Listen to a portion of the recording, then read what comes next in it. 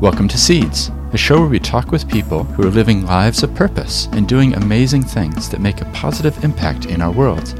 We take time to listen to them as they reflect on their life journeys and what has shaped them into who they are today and what motivates them to be involved in what they do. Well, kia ora everyone, and welcome along to the show. This is Stephen Moe, and I'm really glad you could join me, as this week we're going to be speaking with Josef Ayala. Now, he was the co-founder of the Edmund Hillary Fellowship and was also the chief executive, so we have a really fascinating conversation about what that is, and learn a lot about his life journey, which started in Ethiopia and took him around Africa, then to America and to New Zealand. If you enjoy this in-depth conversation, then don't forget that there's more than 250 others in the back catalog, and if you're new here, then why not hit subscribe, and you can find out plenty more at theseeds.nz. Check out links in the show notes as well. Now we're going to get straight into this conversation with Josef. Well, it's a real pleasure to welcome Josef Ayala, who's the co-founder of EHF and has been the chief executive. Thank you very much for joining me. Thanks for having me, Stephen. Yeah, it's great to have you here, and you're visiting Christchurch and seeing the sites, and it's wonderful that we could connect and meet in person, because I've wanted to interview you for a number of years, and now we're finally connecting in this way. Finally. Thanks for the patience. Yeah, no, it's great. And what I like to do in the podcast is talk about what people are doing and what they've been doing, but also just go back in time, find out a bit about their history, their backgrounds, because I often find that informs what they've ended up doing. Mm-hmm. So in your case, could you tell us a little bit about your life, maybe when you were 4 or 5 years old? Where were you living, and what was that like? So I was born in Ethiopia in the 80s, and it was right at the end of the communist regime in our country that was quite disastrous. And it was a country of pretty much depression in terms of people's outlook in life and what they envisioned was possible. And there was a revolution that happened to overthrow the communist regime and reinstate a new type of government, which is what we have right now. So it was quite a crazy time to grow up and see the world through that.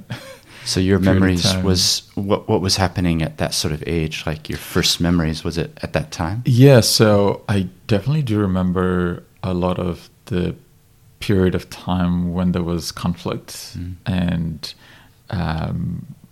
I lived with my mom and grandparents, and a lot of families kind of lived in whānau type of style. So there were a lot of cousins and a lot of other young people in the house that we were living in. Right. So real intergenerational. Yeah. And in our culture, you eat food all together and do a lot of things together. And my family was Christian, and still is. And so there were a lot of church activities that we'd go to, or church activities that would happen in our house all the time. And religion is not faith is actually not a religion. It's a way of life for many people around then. So yeah, that was quite a big part of my upbringing. And also, just navigating through the craziness that both ex-communist regime and a revolution brings to life. And so there's just a lot of fear. There's a lot of people just wanting to just survive. That was the definition of success for people, just making it out of the day, surviving.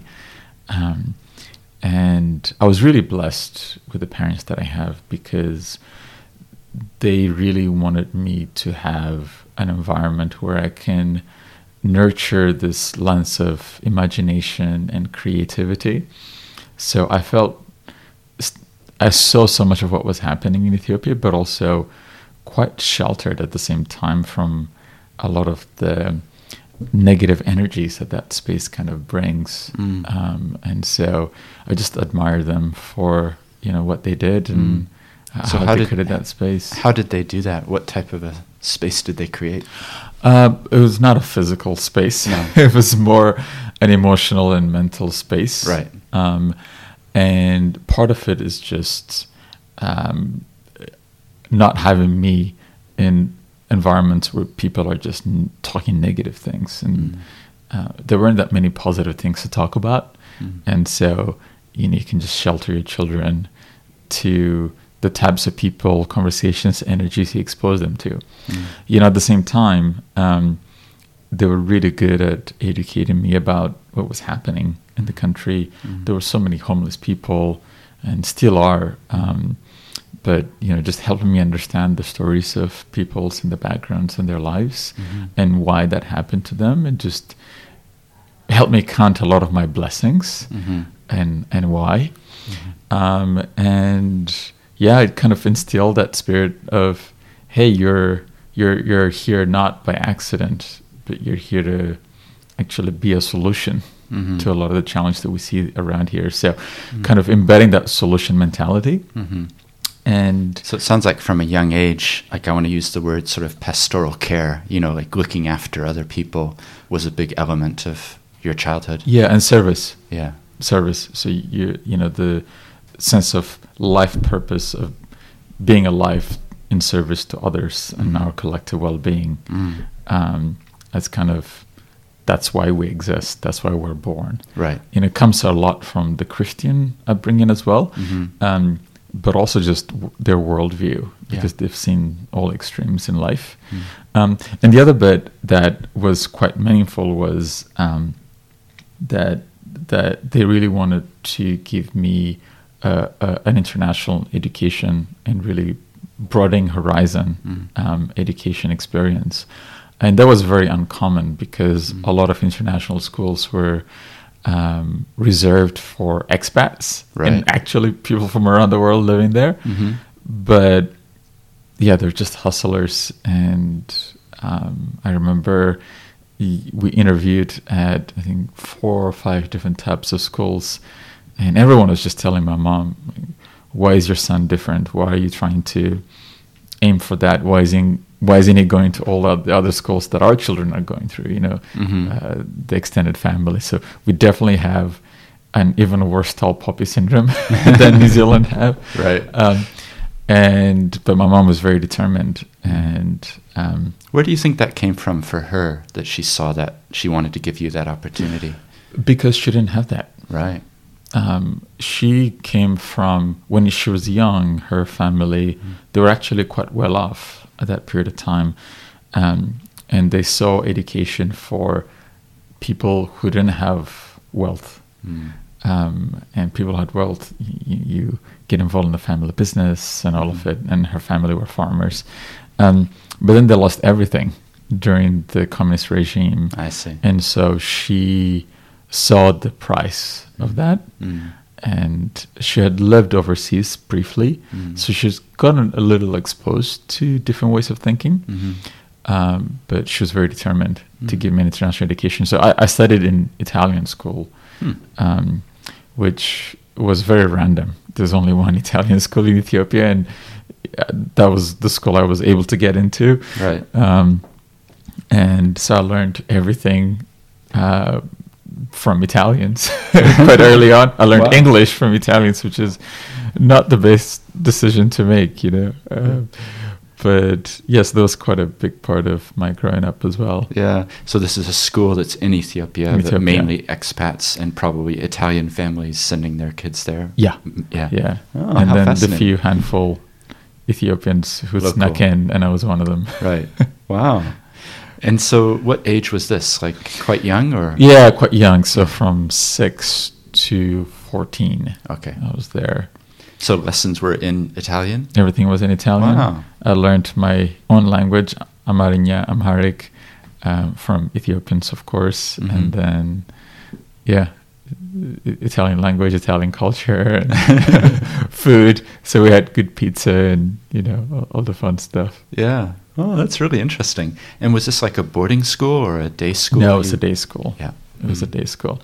And it was quite an interesting experience, because we don't have money at all, and surrounded with people with resources and all of it, and just navigating all of that mentally. So it was a lot of support from my parents to, navigate that type of experience. I'm sure many people, who've kind of being outsiders in many different worlds can fit. And so what was that like as a young child to have that experience of, both culturally different, but also, financially or economic differences between where you were from and these classmates and what they were?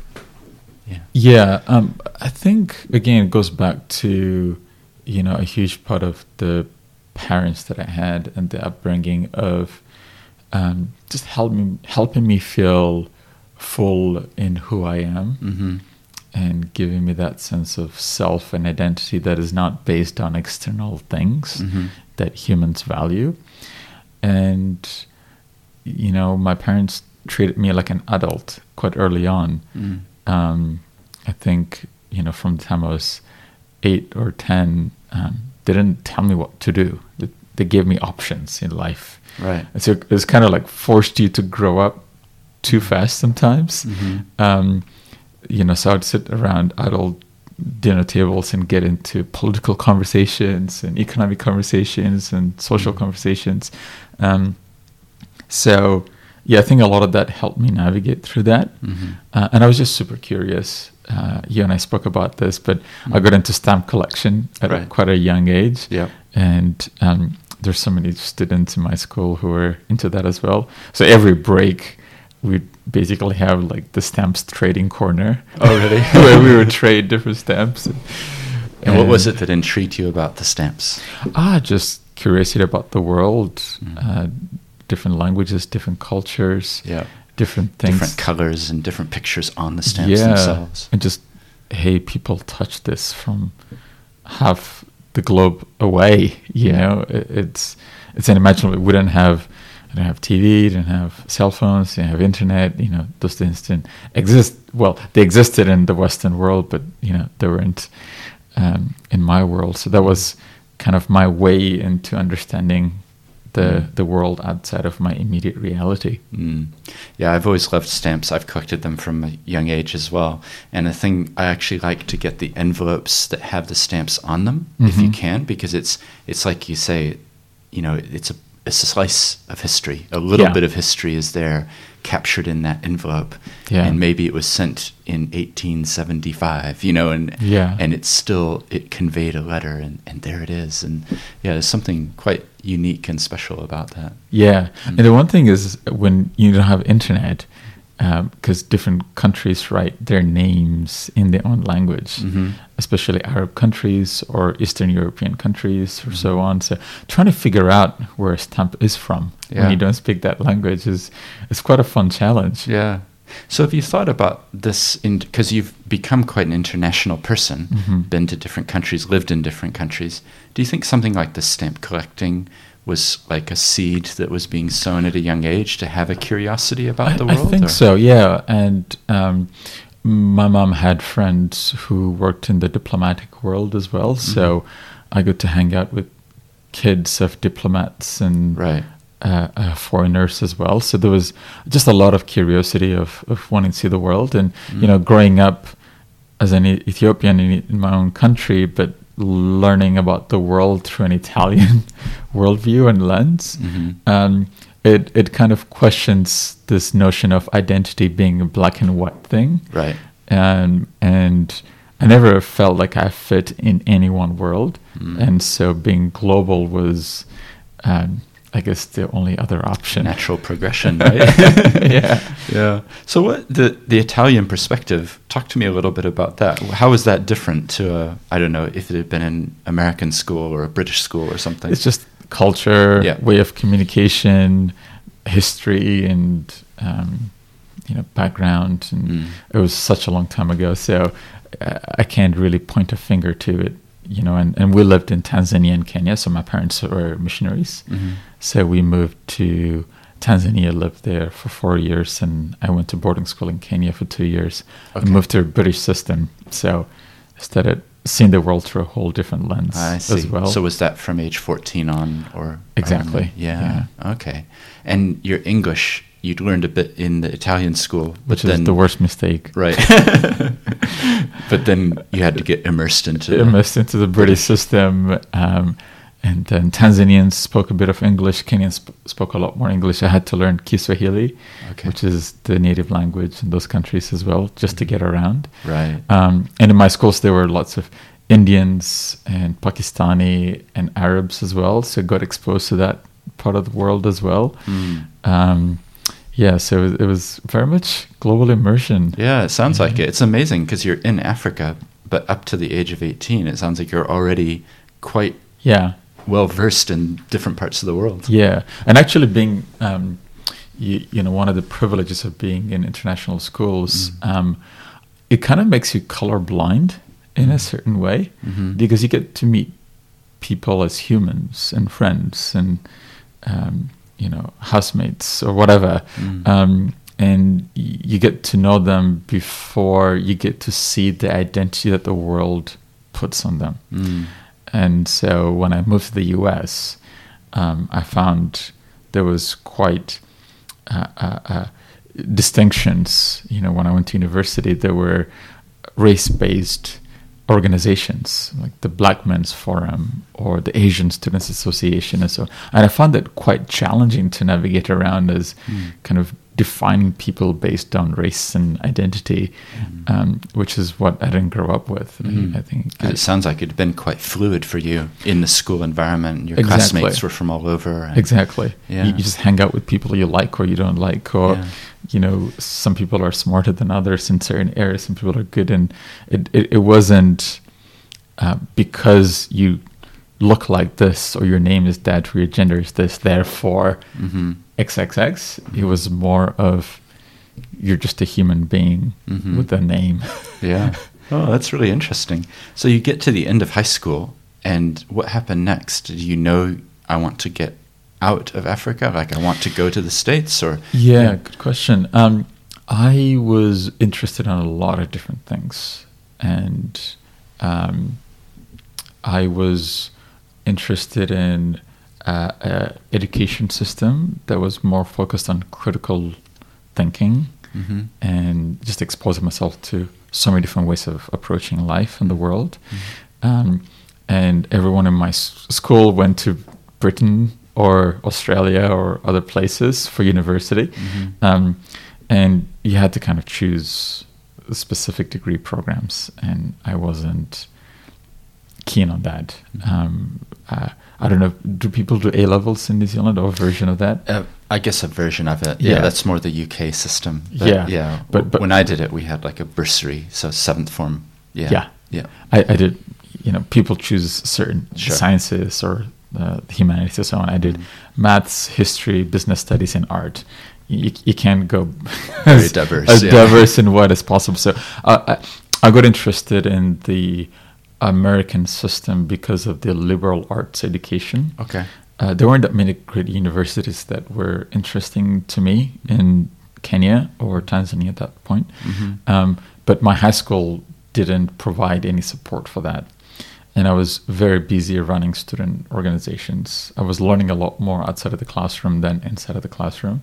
I was just spending too much time in service-oriented projects. I developed a student newspaper. I was running it as a business, actually. It was quite interesting.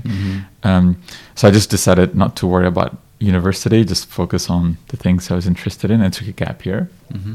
And I worked at an education nonprofit in Tanzania, we were exposing students and teachers in the education system to technology and how to use technology to provide access that you might not have through physical infrastructures. So, for example, digital science labs where you don't have physical science labs, and just using the internet to nurture your curiosity. So part of my work was getting the students who performed the best in the national exams. So, out of 160,000 Tanzanians who did the national exam in that year, we would pick the top 40, and then would run specific critical thinking technology education programs for them. I see. So I was running that part. So that was, an amazing year out of high school, rolling your sleeves, doing something that's actually 19 or something. Yeah, I was 18. 19. So just doing something that was actually adding real value to people's lives using exactly what I had learned. And through that work, I got involved in the university space and helping them access scholarships and university opportunities. I see. So through that, I was able to kind of position myself to connect with university admissions officers as well as various institutions that would support those students' access global opportunities. And through that, I got to meet a lot of universities. And I went to the U.S. Embassy, pulled out a book of the list of schools that would offer scholarships because I wouldn't have money. So I basically needed a place that would pay for everything. And so I applied for all the ones that provided that. Right. Yeah. So you learn the system to then be able to know how to navigate through. Exactly. To both support my students as Yeah. well as navigate my own choices as well. Yeah. So I applied to 16 universities around the world, actually mostly in the US because those are the ones who gave full financial support. Yeah.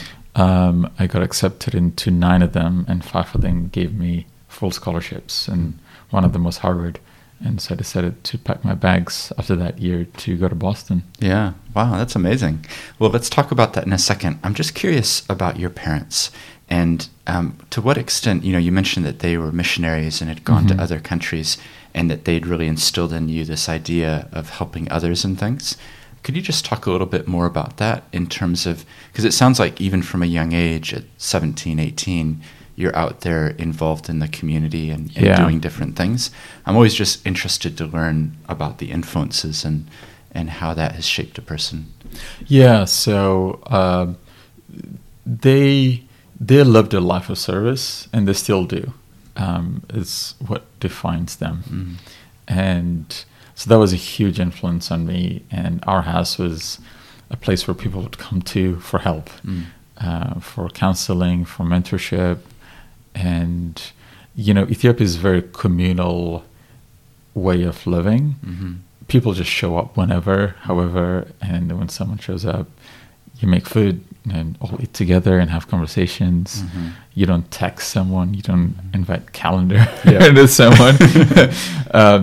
And you come in and have a meal. And just you come in and have a meal, and someone shows up, so like, oh, great, you showed up.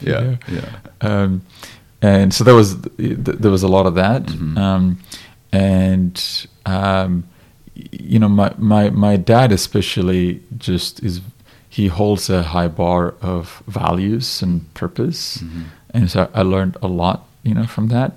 And he would do counseling 5 to 10 people a day. Right. And people would just go talk to him about real life stuff. Of, hey, my husband has AIDS, what should I do? Or, I don't have work, I don't have a job. And people come for prayers, but he would give them both life advice and how to navigate their way out of it. And he's kind of seen the harsh part of life in his own background as well. So he's able to sit on their side next to them as opposed to be the other side of the table, right, and have that conversation. Yeah. And he'd come home and tell me all the stories that without indicating names, but hear the things that people are going through. So I kind of got a sense of the real world while also being a little sheltered, which is quite a unique way to grow up. And we moved to Kenya through the church ministry, and to Tanzania together through church ministry, and then they moved to Nigeria, and I moved with them, but I couldn't find a good school. I was a scholarship kid at every school, so I had a good scholarship in Tanzania. So I was living on my own with host parents since I was 14. Since I was 15. Right. So I kind of experienced that space of independence, making my own decisions and being responsible for the consequences. Yeah. Yeah, no, it's really good. I just love to understand the detail of a person's life, to understand what led them do what they do? Because we're coming on to EHF and other things you've gotten Sure. involved in, but I'd like to know that. But it's funny as well, you mentioned just the different approach to culture and inviting people in.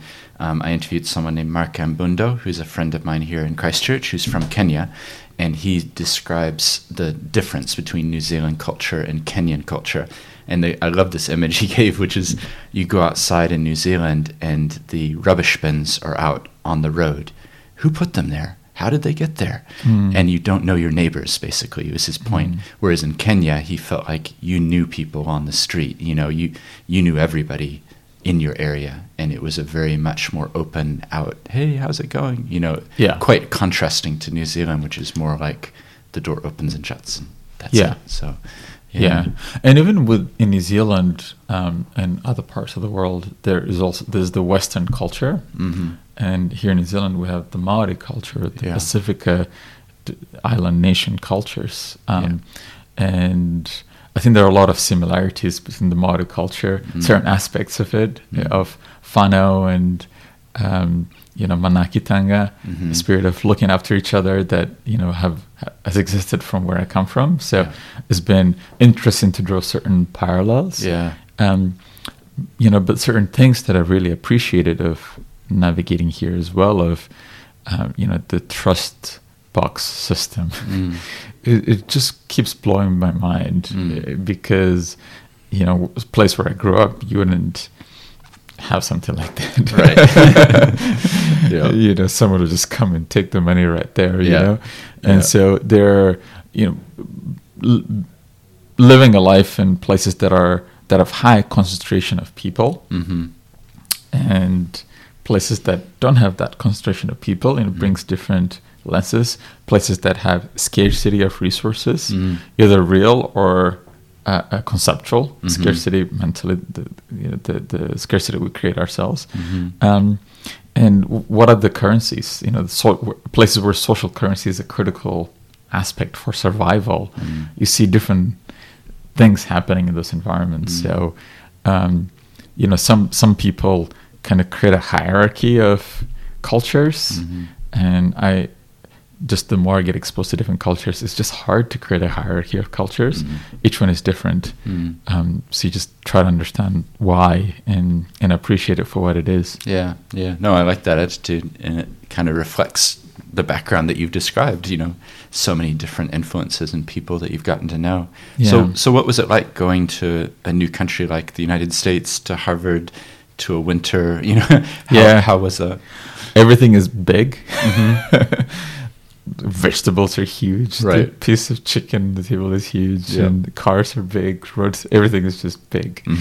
And Harvard is an incredible, place that also has very international group of people from all corners of the world. Actually, one of the first people I met was a Kiwi. All right. Belinda was her name. So I got to learn about New Zealand. I had a Kiwi teacher in my high school as well. Okay. Who did physics in middle of nowhere in Kenya. So New Zealanders are in every corner. That's a side note, but Harvard is just an incredible place that brought a lot of smart people from every corner of the world. There were a lot of book smarts. I felt more like street smart, less book smart, and you just had access to things that you wouldn't have access to in other places. It's definitely a lot of over ambition, and you see the mental health effects of that. So I've had several friends who committed suicide as a result of the pressure they put on themselves. Right. And parental pressures as well. To be there, to then leverage to get a job at a certain place or something. Yeah. It's just, I have friends who got their first B in their entire life. Right. It's shattered. but that's the reality. So I'm not there to judge. Whoever for their reality. It's just different realities coming together. And it's its own bubble. In Boston and Cambridge as well. But it was also really interesting because I got to learn from people who were influencing things at a great level in the world. And I chose professors first before classes, and just aligned myself with people who were doing things that I was interested in. Again, still very broad in my interest, and a huge part of my time was doing extracurricular activities, actually being part of hands-on things. I learned a lot more that way than the academic way. Yeah. So that kind of shaped a huge part of my experience there. Yeah. Oh, that's really interesting. And I guess talk us through New Zealand and the jump from America to New Zealand. Like, what happened next, and then how did you end up here? Yeah. So after university, I ended up moving to San Francisco because I was looking at different ways of jumping into, quote unquote, the real world. And one of the people who dropped out of Harvard and built a technology company, Brian Monahan, who I met at Harvard through a common friend. And I was just inspired by what him and his brother were building. And beyond even the subject matter, just how they were thinking and how they were making decisions and who they were as people. I learned more from people than things as well. So I decided to join them in the Bay Area. And a huge part of my work was building teams and recruiting for a fast-growing technology startup. So learned a little bit about the tech space and the software space specifically, and applying the concepts of leadership organizations in real-world experiences. So that was a fantastic experience, and I couldn't get a visa to stay in the U.S. Because what I studied and my work weren't matching on what the U.S. government said was a qualified job and qualified degree program. Oh, okay. It's very archaic system, and that's also after you get a lottery to have your visa application reviewed. And so Inflection, which is the company, they went so far, hired the best lawyers and try to fight it and find a way around it, but it just felt like it wasn't leading to something real. And it was quite a shock moment. You know, each person we all have those experiences where kind of the world throws a different reality at your face, and you have to make a choice of how you're going to navigate it. And for me, it was, first, like, I had gotten a $200,000 scholarship, moved to the US, and was just getting started to contribute back. And, that happening was quite a shock. And think, wait, I can't be here anymore. I can't remain with my friends. I can't do the things I want to do. But then, you move on to start thinking, like, how can something like this happen? I felt very privileged. And I was able to access congressmen and senators and so on to get help. I knew people who knew people. And still, there wasn't a way for the U.S. to keep people like myself and others that were trying to contribute back to the country. I see. Because of archaic systems, gridlock in the political system, and so on.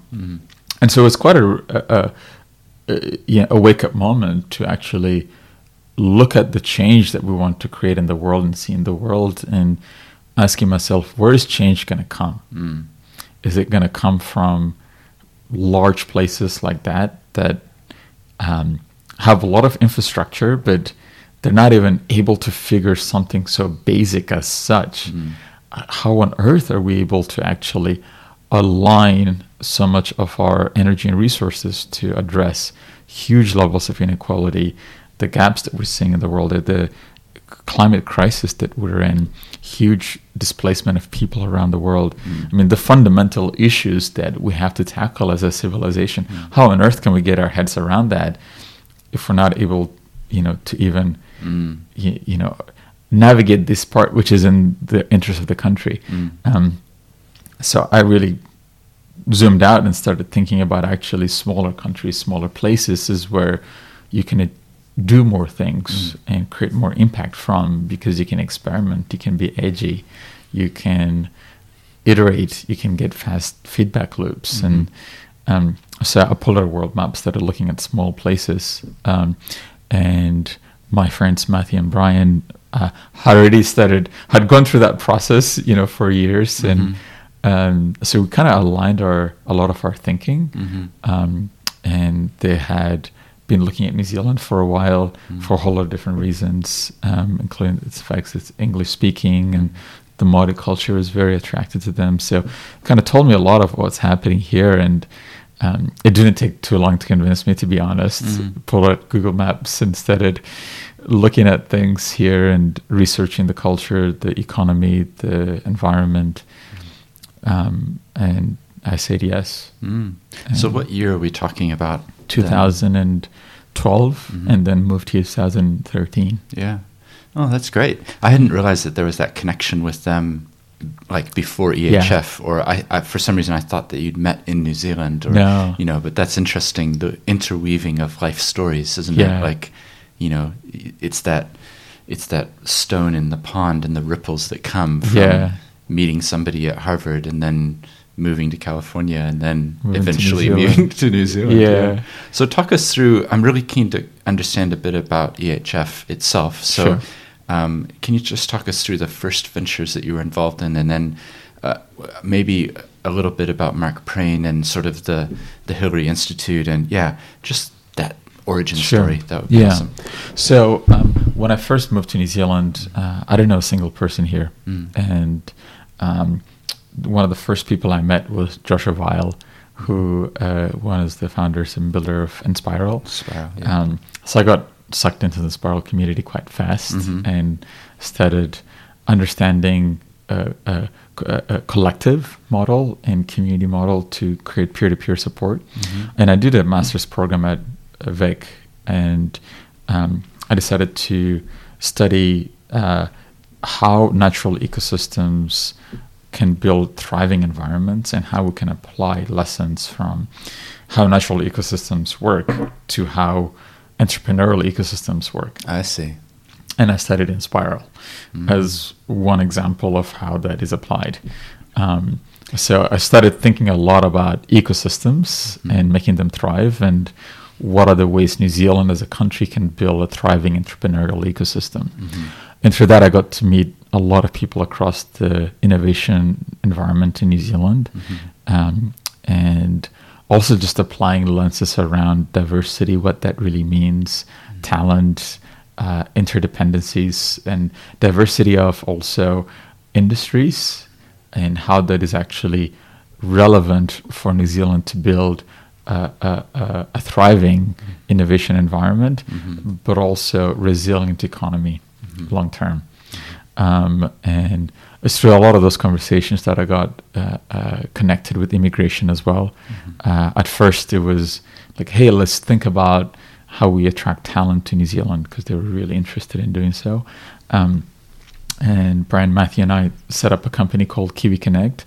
It was primarily like an umbrella organization to facilitate connections between New Zealand and other innovation hubs, as so many people are coming to us asking for introductions and how do we access capital to innovations here. And at that point, there's so many founders I was meeting who had never met any founder who has built a successful company.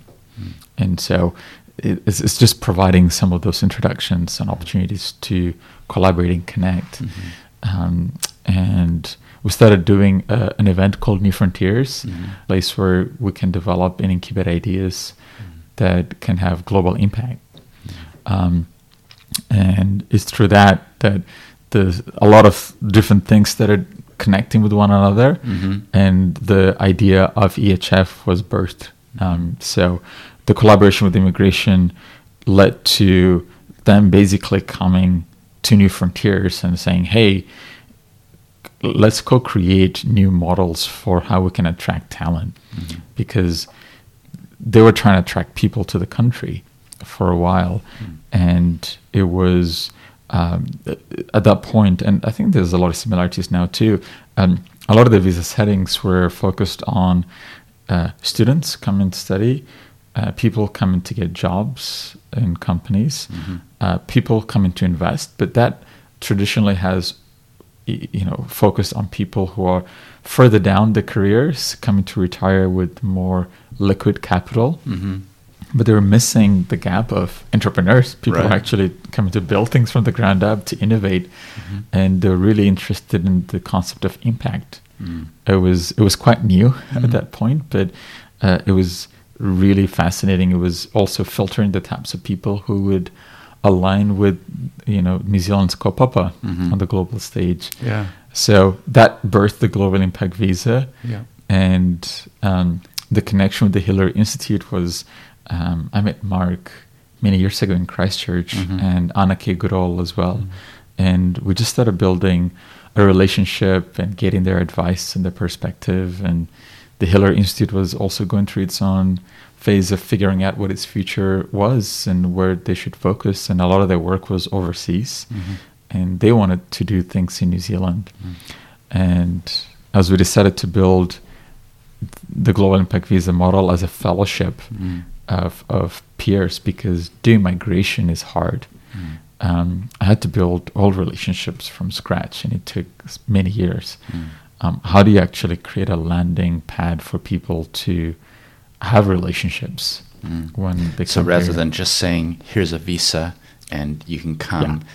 creating a community so Exactly. that people can feel part of a whānau, really, they're part of something rather Yeah. than just more of a, I don't know, an admin sort of tick a box and here's a visa and you get a stamp in your passport.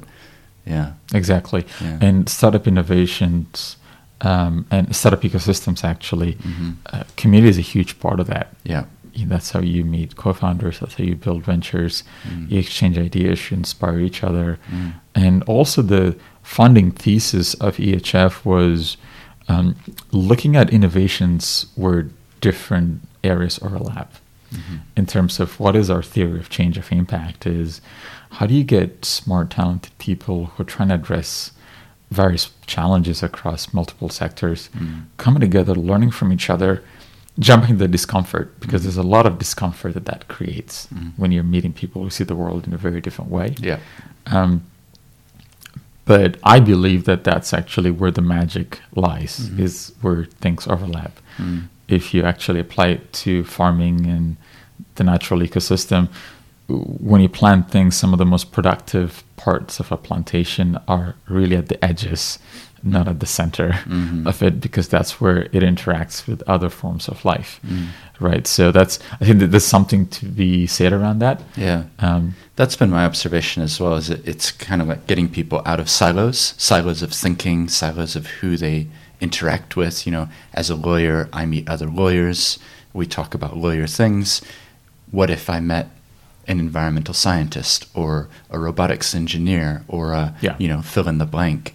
And I think there's something to be said for the gravity of EHF having almost like each of the fellows like satellites circling and then colliding with each other. Yeah. Not in a bad way, in a generative, like, ooh, there's a synergy here, Yeah. that could come. Yeah. And do you remember, like, was there a meeting or a moment when you looked around and thought, oh, this is something that this might come together? Like from Edmund Hillary Fellowship, the name itself, because that name, it brings with it a lot of historical legacy as well. Yeah. So it's kind of a unique name. Like Kiwi Connect, that's a great name, but it doesn't have the legacy of Edmund Hillary Fellowship, does it? Yeah. And the beauty of, building this with the kaupapa of Sered is just what he represents to New Zealand. One, he's probably the most famous global citizen to come out of New Zealand so far. And so that spirit of global citizenship. So we're not just here, in New Zealand for New Zealand, but in service of the world. And second is that spirit of service, is the answering the deeper why. Sered really embodies that spirit that New Zealanders look up to quite significantly. And also just doing the impossible. Entrepreneurship is really about doing the impossible, and navigating all the naysayers, overcoming a lot of challenges and doing what people haven't done before, especially entrepreneurship with purpose. And last is that space of humility as well, of I'm actually here to be in service. And those felt really incredible values to bring to the 21st century as we're thinking about how do we address some of the fundamental challenges that we have, how do we leverage the tools of entrepreneurship and business and rise up to the new challenge.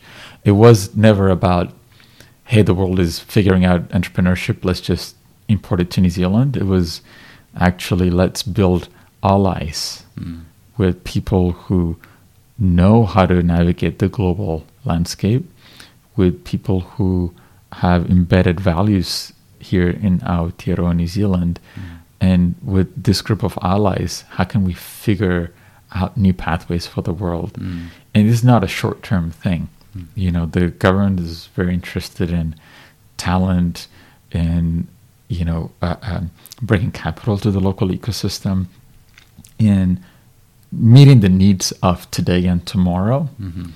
But a lot of the EHF kaupapa is also much longer term serving than that.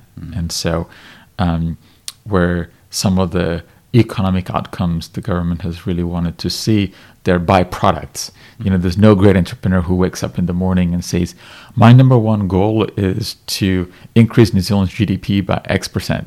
You know, it's how do I actually solve this problem? And in doing so, the economic outcomes become, you know, a byproduct of the journey there, or, you know, certain social outcomes become a byproduct of that. So, we stuck to the long-term kaupapa and why with building EHF. So it's a multi-decade initiative, and that's how it's set up to be. And it made a lot of sense to partner with Deep Wisdom. Yeah, that's great. I think it's really amazing. And the other bit that we've kind of touched on is just the Te Ao Māori perspective, because it does add a different level, a different base or foundation to build some of these concepts on, I think. And that's something that EHF has done quite well, I think. That's been my observation anyway. And I think it will be fascinating. Like you say, it's almost like the Dunedin study where they have been monitoring people for decades, you know, longitudinal study, and you may not see an impact this year, you may not see it next year, but in 10 years, something will have come from those colliding satellites that hit each other, and something new came from it. Yeah, I mean, my sense is we're still scratching the surface with EHF, but just to give you a sense, so we launched in January 2017 and said, hey, if you want to change the world, there's this platform to do it from. It's a peer-to-peer community that you get to be part of building, because it's a fellowship of humans. And New Zealand is open to attracting talented people like you to base yourself and do work here. And if you're a New Zealander who want to be part of this ecosystem, you're welcome to join too, and connect with this international talent, help them navigate the New Zealand ecosystem and get global exposure. And let's co-create positive change in a way where we're not saying any one of us know all the answers, but we can figure it out in this journey. So that's kind of like the pitch we went out with the world and built it as a startup.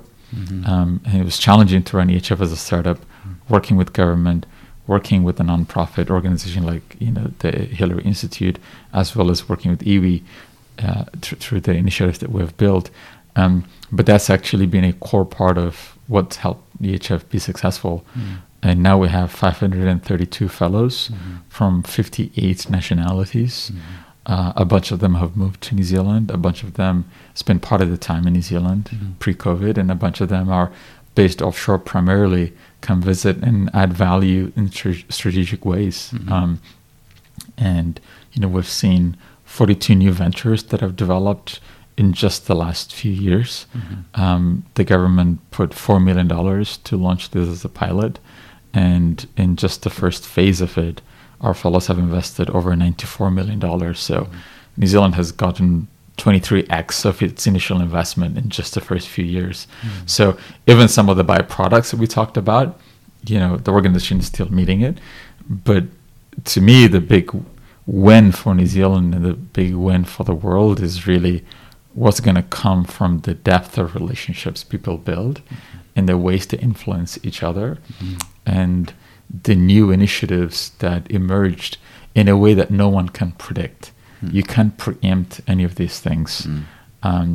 You can't plant 3 seeds and over-engineer what an ecosystem is going to look like, if you go out on a piece of land. So, there's a lot of this that we'll continue to see, but the ripples are being seen in, different parts of New Zealand. Yeah, no, that's really great. Well, thank you so much for your leadership of EHF right from the beginning there.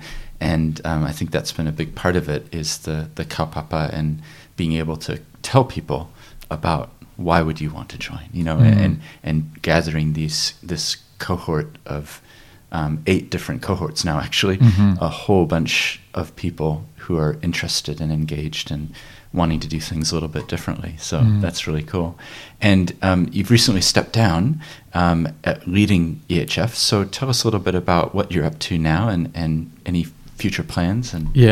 So I'm just a week out of actually my role and being involved in the day-to-day running of EHF. So I'm just taking a breather right now, reading and getting a chance to connect with people and having a bit of a break. My fiance and I are building a house, so we're putting our time and energy towards doing that, and looking for ways to support people who are building amazing projects and initiatives as founders, as entrepreneurs, as I'm a deep believer in the power of entrepreneurship.